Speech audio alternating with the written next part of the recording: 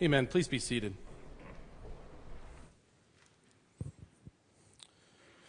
Well, for these last 2 weeks of Advent, we'll do something special, something different than we normally do as we've been working through the exposition of the Gospel of Mark.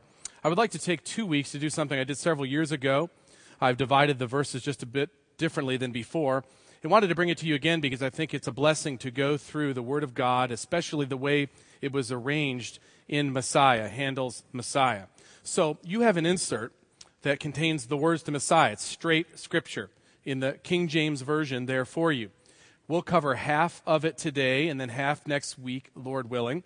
Not divided exactly equally the way that it's divided into 3 parts, but you'll see the flow of the wonderful story laid out there before us. And you will also experience in the normally trapped in the 16th century Redeemer Presbyterian Church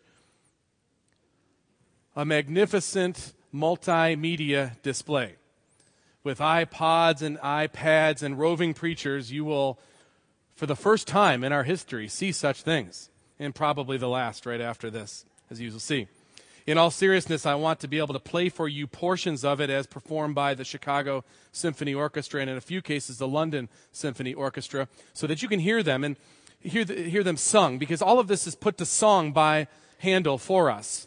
And you will see as I go along, or I will point out to you which ones will play, and then look at the words and see how they are arranged, set to music, and the melody that has been devised for, and how wonderfully it displays the truth of the Word of God as it's put together like this. And I think that all of you, whatever age you are, and even no matter what style of music you like, you'll appreciate better this composition as we think of it this way. We'll see the story unfold. We'll also hear how some of this music, and God has given us music, captures the mood that is present in God's Word.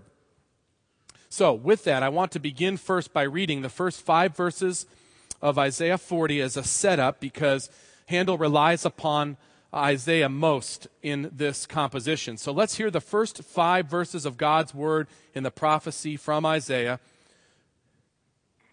starting with verse 1. Comfort ye, my people, saith your God. Speak ye comfortably to Jerusalem, and cry unto her that her warfare is accomplished, that her iniquity is pardoned. For she hath received of the Lord's hand double for all her sins. The voice of him that crieth in the wilderness, prepare ye the way of the Lord, make straight in the desert a highway for our God. Every valley shall be exalted, and every mountain and hill shall be made low, and the crooked shall be made straight, and the rough places plain. And the glory of the Lord shall be revealed, and all flesh shall see it together, for the mouth of the Lord hath spoken it. Let's pray. Lord God, you are the Almighty One, and as we consider the message of your word, which is the message of Jesus Christ, reveal your glory afresh, that all flesh may see together and say in humble praise, glory to God in the highest. Hallelujah to the King of kings and the Lord of lords. Worthy is the Lamb that was slain and hath redeemed us to God by his blood, to receive power and riches and wisdom and strength and honor and glory and blessing. Amen. So, Handel's Messiah. I think the greatest human composition we have ever seen. Now, I want you to look at the words with me as we go through this to really grasp the flow of the scriptural story. It's the biblical message of Messiah embodied here in this composition before us.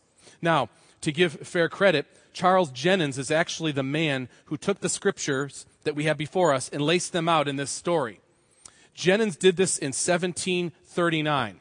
He gave them in this arrangement to Handel in 1740. Handel then holed up in his English flat for 24 days only and wrote this whole oratorio. 24 days it took him to take these words and put them to music. And Handel is one of the greatest composers. Even the likes of Mozart says that he is the master of us all, speaking of other composers. Beethoven and Bach both gave great credit to him. So we're sure of his musical genius, but what happens here is really a gift to the church. It's a gift of text painting, which he was known for. He could take a text, any text, and then paint it with music. having melody match the words so that you could really feel what was being said by the author. And he does it wonderfully here in Messiah, as we see. And for Handel to do this, it became his life, the work that he'd become most known for. He'd done waterworks, many other wonderful things, but this is something that he's become known for, and you all probably during Christmas time will listen to some portion of Messiah. Maybe you go see it perform. Now, usually what happens when you go see it perform is that it stops right at the Hallelujah chorus. That's the end.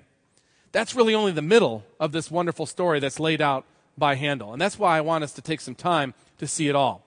Because when we think of Advent, when we celebrate Christmas, that's the beginning of the whole good news of Christ. It's the beginning of what he does in the work of salvation, and then ultimately the overthrow of death.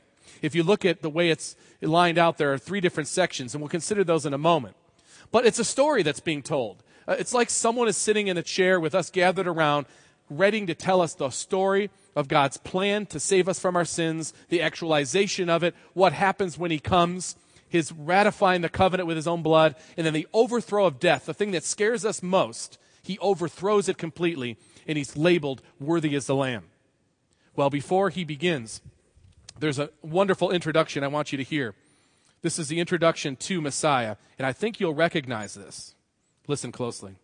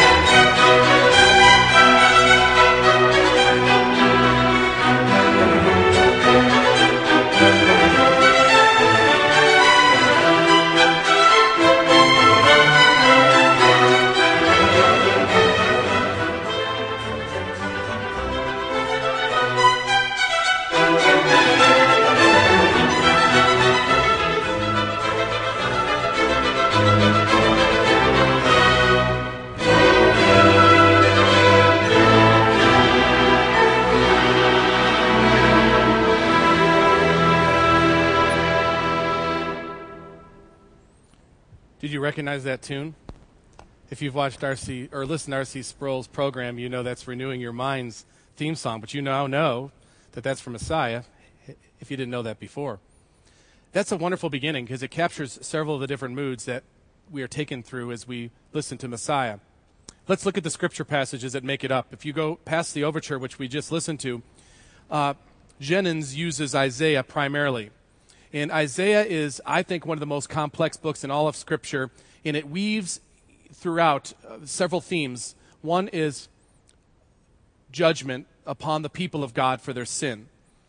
But also there's hope woven in as the picture of Messiah starts to take form, and we know who Messiah will look like and what he'll do to some degree. Not in fullness, but we start to get pictures of it in Isaiah. But here, the people of God are as mired as they have ever been in sin. They are divided now. There's a northern and a southern kingdom with two different kings, and it's a mess. And they're doing their own thing, and they're pluralizing with the nations, and they are the south isn't doing well, but better than the north, and the north is going to be taken captive and taken over by Assyria, and never to be really known again in any identified form. They're the lost tribes of Israel, and it's a terrible time for the people of God. And even though Isaiah is called to minister to the north who's being lost, and to the south who's on its way down, in the midst of it, there's still a message of hope, the Messiah. And we can all understand what hopelessness is like, what it's like to be depressed about our sin, because we can gather that as sinful people in our need for Messiah. Look at what it says in Isaiah 40. And several songs are composed by Handel to display the message of these verses. The first section, Isaiah 41 through 3, comfort ye, my people, saith your God. Speak ye comfortably to Jerusalem. Here Jerusalem is a part for the whole. It is the capital of Israel, or Jerusalem, or the south. And cry unto her that her warfare is accomplished, that her iniquity is pardoned. A cry for repentance and restoration we see here. The voice of him that crieth in the wilderness, prepare ye the way of the Lord, make straight in the desert a highway for our God. We know that these very words are spoken by the lips of John the Baptist, 700 years after Isaiah prophesies it. So it doesn't happen quickly. The Messiah's coming, as far as the people are concerned, takes centuries. But he comes. And this is a picture 700 years before Jesus actually comes of the cry for repentance and restoration. And Messiah is the only one who can bring this by his provision of redemption. It's kind of gloomy up front, these first few songs. Verse 4 of Isaiah 40, look there in number 3. These numbers just show the different songs or musical pieces that Handel composes for these portions of Scripture. And number 3 says, every valley shall be exalted, and every mountain and hill be made low. The crooked straight and the rough places plain. In antiquity, without motor cars or planes to fly over mountains or hills, mountains and hills were huge obstacles. I mean, you could not get past them.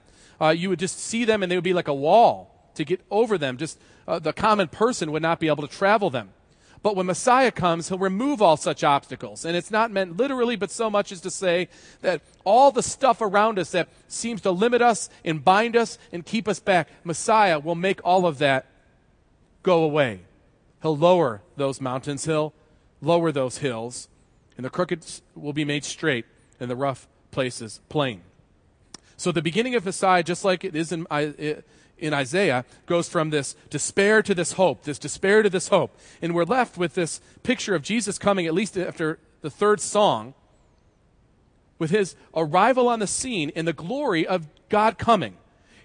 Isaiah 40, verse 5, and the glory of the Lord shall be revealed, and all flesh shall see together, for the mouth of the Lord hath spoken it. This wonderful picture of Messiah coming, in that there being no doubt who God is. And remember, in Isaiah is writing to a people who had bought into other gods, bought into other idols. And there was a marring of the glory of God. He could not be seen clearly anymore among his own people because of what they had done and their lack of devotion to him, their disobedience to him, to set up high places, to keep the Assyrians happy, or whoever else was trying to press upon them with their gods. But when Messiah comes, the glory of the Lord will be revealed when he comes.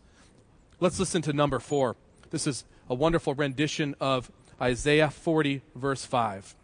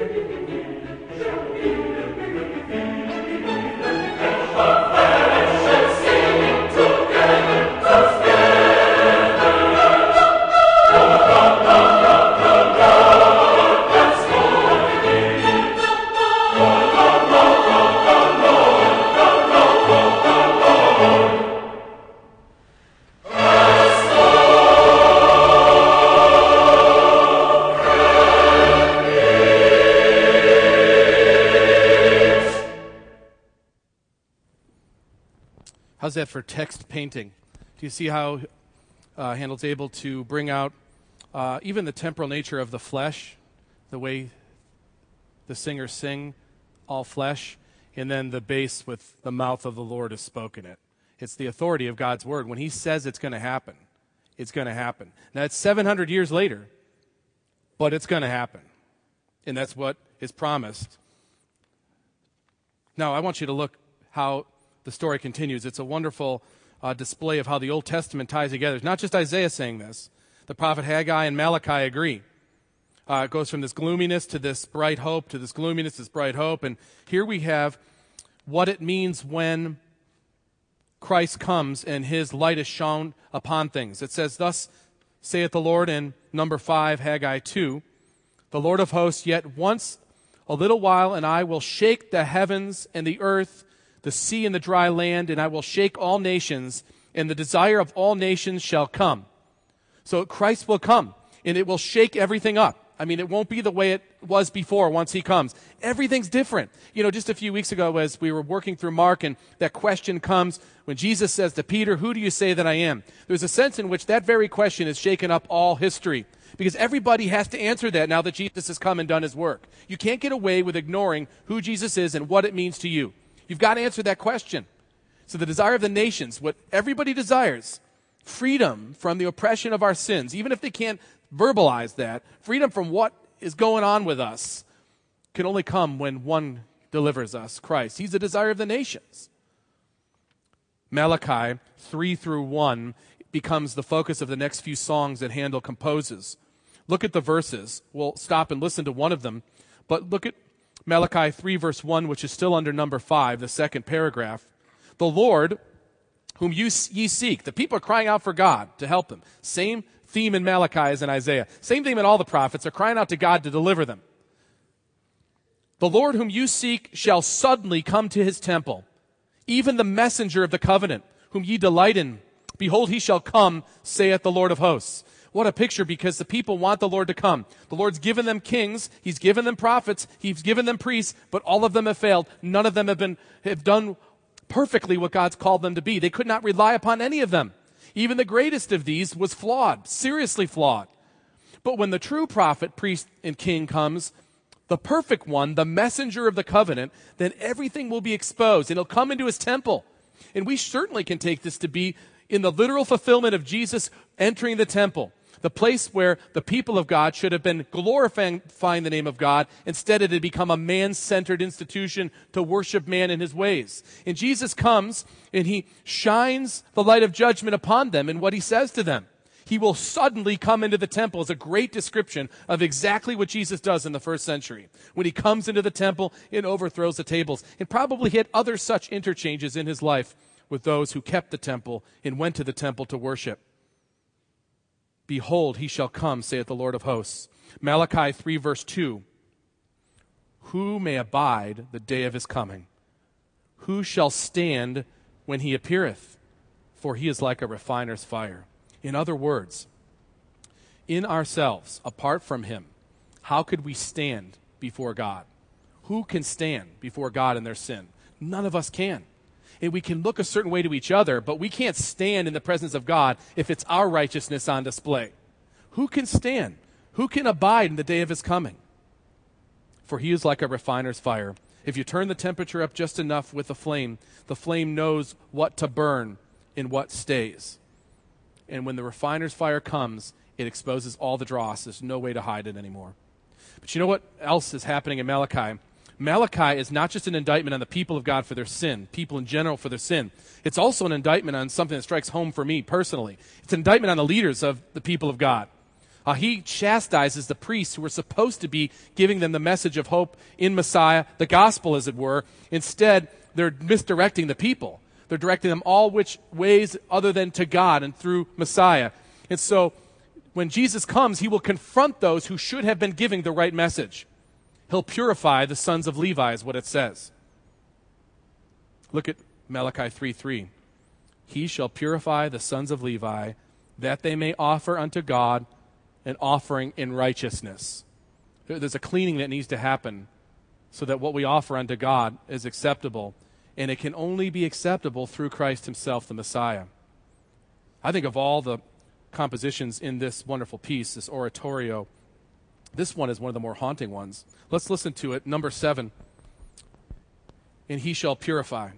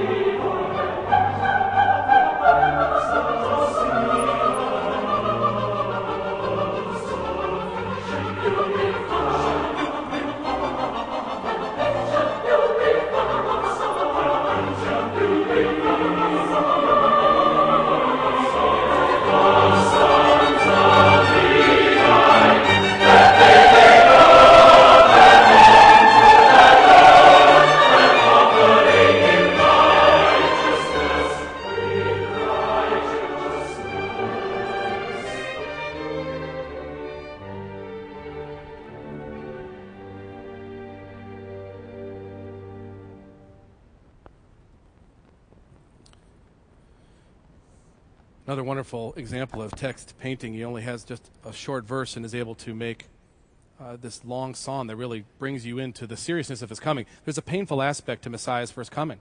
He has to confront the failure that is before him and the people that were called to bring people to Christ. They were obscuring Christ. And there's a pain that comes when he shines his light upon the darkness. And purification is painful. And that's what happens in his first coming. And this is all still prophecy of what it will be like when Messiah comes, this picture that's being painted. Isaiah, as mentioned before, kind of weaves back and forth between this judgment and hope and promise. And early on in Isaiah, there's a picture of how God will bring restoration. And it's combined with the words that are then echoed in Matthew in the New Testament, there in number 8. Behold, a virgin shall conceive and bear a son, and shall call his name Emmanuel, God with us. So we have a picture that Messiah will be different than the other prophets, the other priests, the other kings. This will not be another man to fail. In fact, that's all man can do is fail. This would take someone special. It would have to be the God-man. It would have to be someone who was like us to bear our sin, but yet unlike us, free from sin, and only God could save us. So the God-man will be the one who comes, and this is why he's called Emmanuel. And so this is brings a brightness to it, because finally, all these kings keep getting promised, and we can't wait for another king or another prophet to rise up, or another one of these people that will give us deliverance, but they failed. And so this will be different, though. This will be the God-man.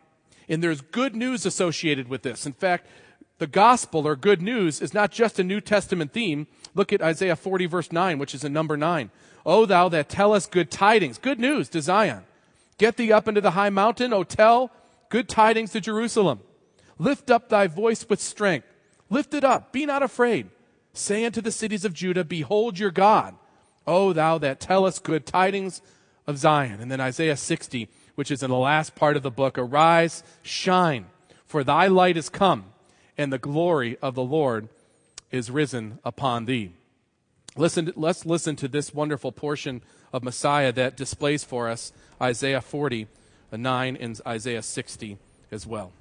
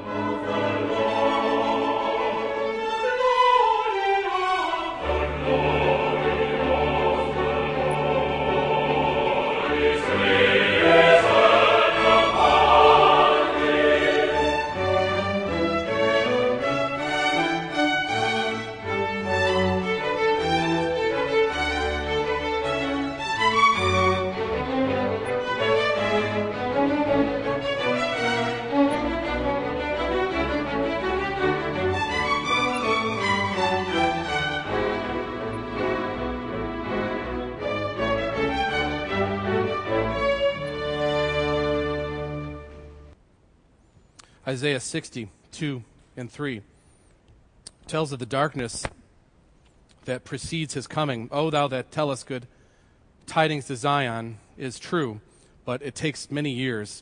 And verse 2 says, for behold, darkness shall cover the earth, and gross darkness the people. But the Lord shall rise upon thee, and his glory shall be seen upon thee. And the Gentiles shall come to thy light, and kings to the brightness of thy rising. Think of all that preceded the time of Jesus' coming in history, and really what a dark time it was for much of the earth. But at the same time, this sets the backdrop for when Christ does come. And he doesn't just limit it to Israel. We studied in Mark how Jesus spends months sending his disciples to go share his message with the Gentiles north of Israel. So Jesus' coming is much greater than just something unique to Israel. He's the desire of all the nations, despite the darkness that surrounds them. But the prophecy is honest about what it's like without Messiah in the years to come. Isaiah chapter 9, verse 2 and number 11. The people that walked in darkness have seen a great light. And they that dwell in the land of the shadow of death, upon them hath the light shine. So this backdrop of darkness is met by the wonderment of Christ and his brightness and in how they longed for him when he came. And Messiah moves from prophecy now to reality as we move to the second section. Still in prophecy, though, is Isaiah 9, verse 6, for unto us a child is born, unto us a son is given. And the government shall be upon his shoulder, and his name shall be called Wonderful Counselor, Mighty God, the Everlasting Father, Prince of Peace. Certainly one of the most beloved sections of Messiah. Let's listen to it now.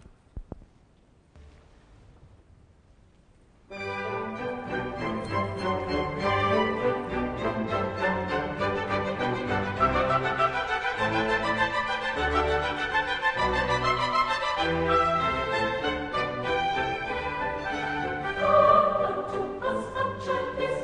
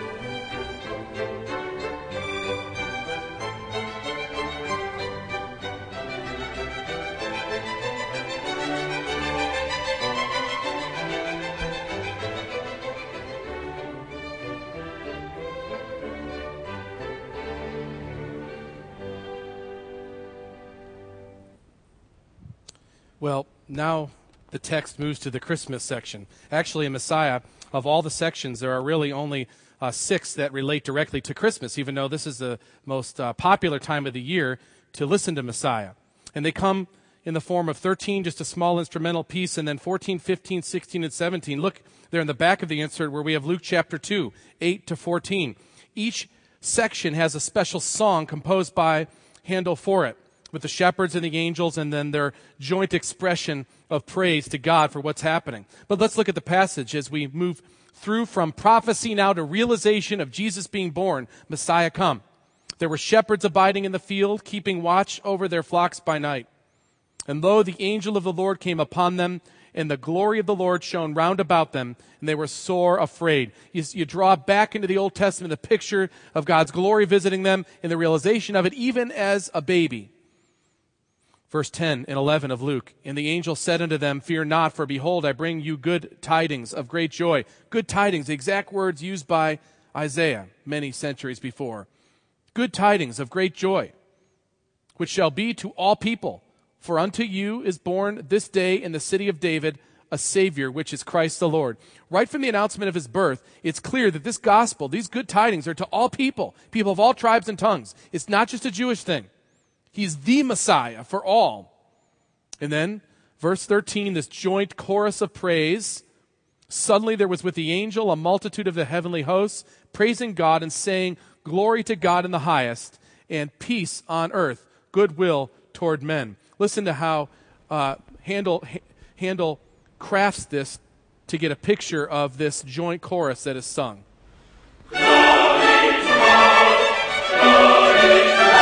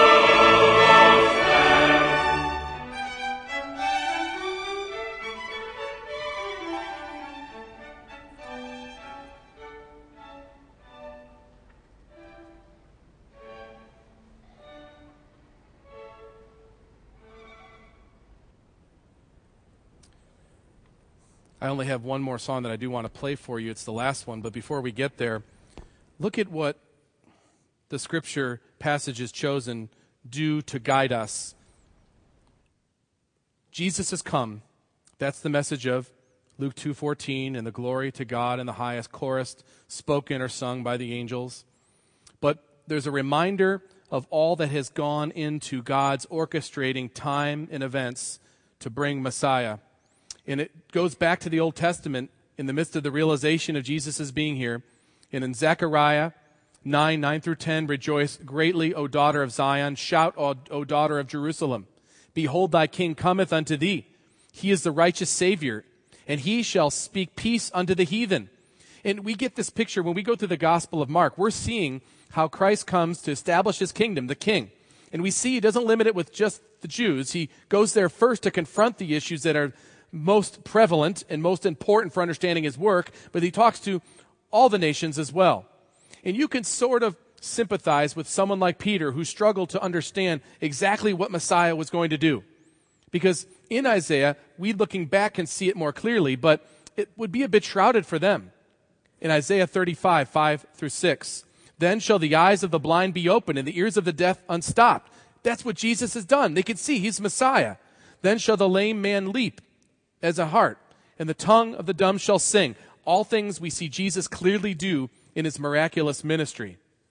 What else will he do? Isaiah 40:11 and Matthew 11 come together to see what he says and what he does. He shall feed his flock like a shepherd, and he shall gather the lambs with his arm and carry them in his bosom, and gently lead those who are with young. This is a picture of Messiah from antiquity. But then the exact words that come to us in the New Testament, come unto him, all ye that labor. Come unto him that are heavy laden, and he will give you rest. That's the message of Messiah. He's the one you need. He's the one we need. Take his yoke upon you and learn of him, for he is meek and lowly of heart, and you shall find rest unto your souls. Don't we all want rest? I mean, we want to quit striving against whatever it is we're striving against. Maybe you know what it is. Maybe you know it's your life, it's your sin, it's the beat down sense you have about everything that's coming your way. And we need relief from this. And it's not that the Christian life is easy. We discovered that last week as we considered Jesus saying, take up your cross.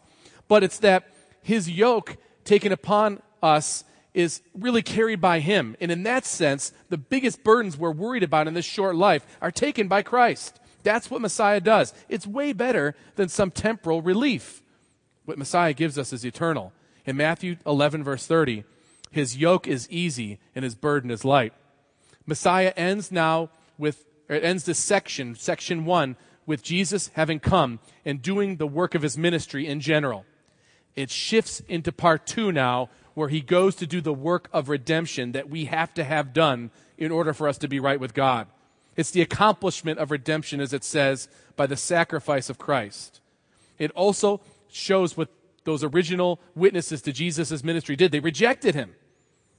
And it also shows that such rejection will be defeated. No one can oppose the power of the Almighty. John 1 says, behold the Lamb of God that takes away the sin of the world. Jesus is the Passover lamb. We need him to take our sins away. Isaiah 53:3-6 prophesies exactly what happens to Jesus. He's despised, rejected of men, a man of sorrows and acquainted with grief. Another dark section of Messiah, but it's dark insofar as it's dark for Jesus on our behalf. He gave his back to the smiters and his cheeks to them that plucked off the hair. He did not hide his face from shame and spitting. A picture of Jesus' beard being plucked, which is actually exactly the case in the New Testament, played out before us. Verse 4 and verse 5 of that same chapter of Isaiah, surely he hath borne our griefs and carried our sorrows. He was wounded for our transgressions. He was bruised for our iniquities. The chastisement of our peace was upon him. Now, as we close this portion of this overview, if you will, of the biblical message of Messiah, I want to close with this piece. The piece is repetitive on purpose, and I want you to really think about why it's repetitive and how powerful it is for us to think of the very words that are before you in 25 and 26 on your sheet. And we'll close listening to this.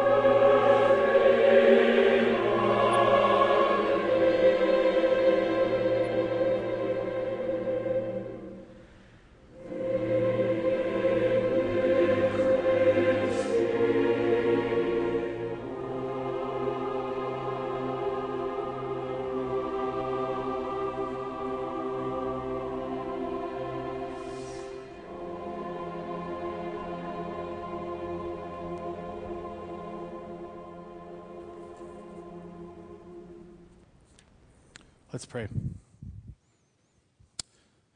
Father, we see here that Handel thought those last two verses needed 6 minutes. Lord, we agree. It is by your scourging that we have been made right with God. Lord Jesus, we go about our lives doing whatever, like sheep, gone astray, everyone to his own way. But help us now as we consider this story of redemption to remember that the Lord God hath laid upon you, Christ, the iniquity of us all. And we thank you for taking it to the cross. And I pray, God, that as we consider the message of your gospel, so wonderfully displayed in this arrangement of biblical texts, that it would change our lives, even those who have known the story and accepted it a long time. Pray for your glory to be revealed. In Christ's name, amen. Let's together, it's always anticlimactic to sing a hymn after we listen to Messiah, but I think you are great singers in the Lord, so let's turn to 225. We'll just sing verse 1 and verse 2. Verse 1 and verse 2 as the elders come to prepare the table of 225, once in royal David's city.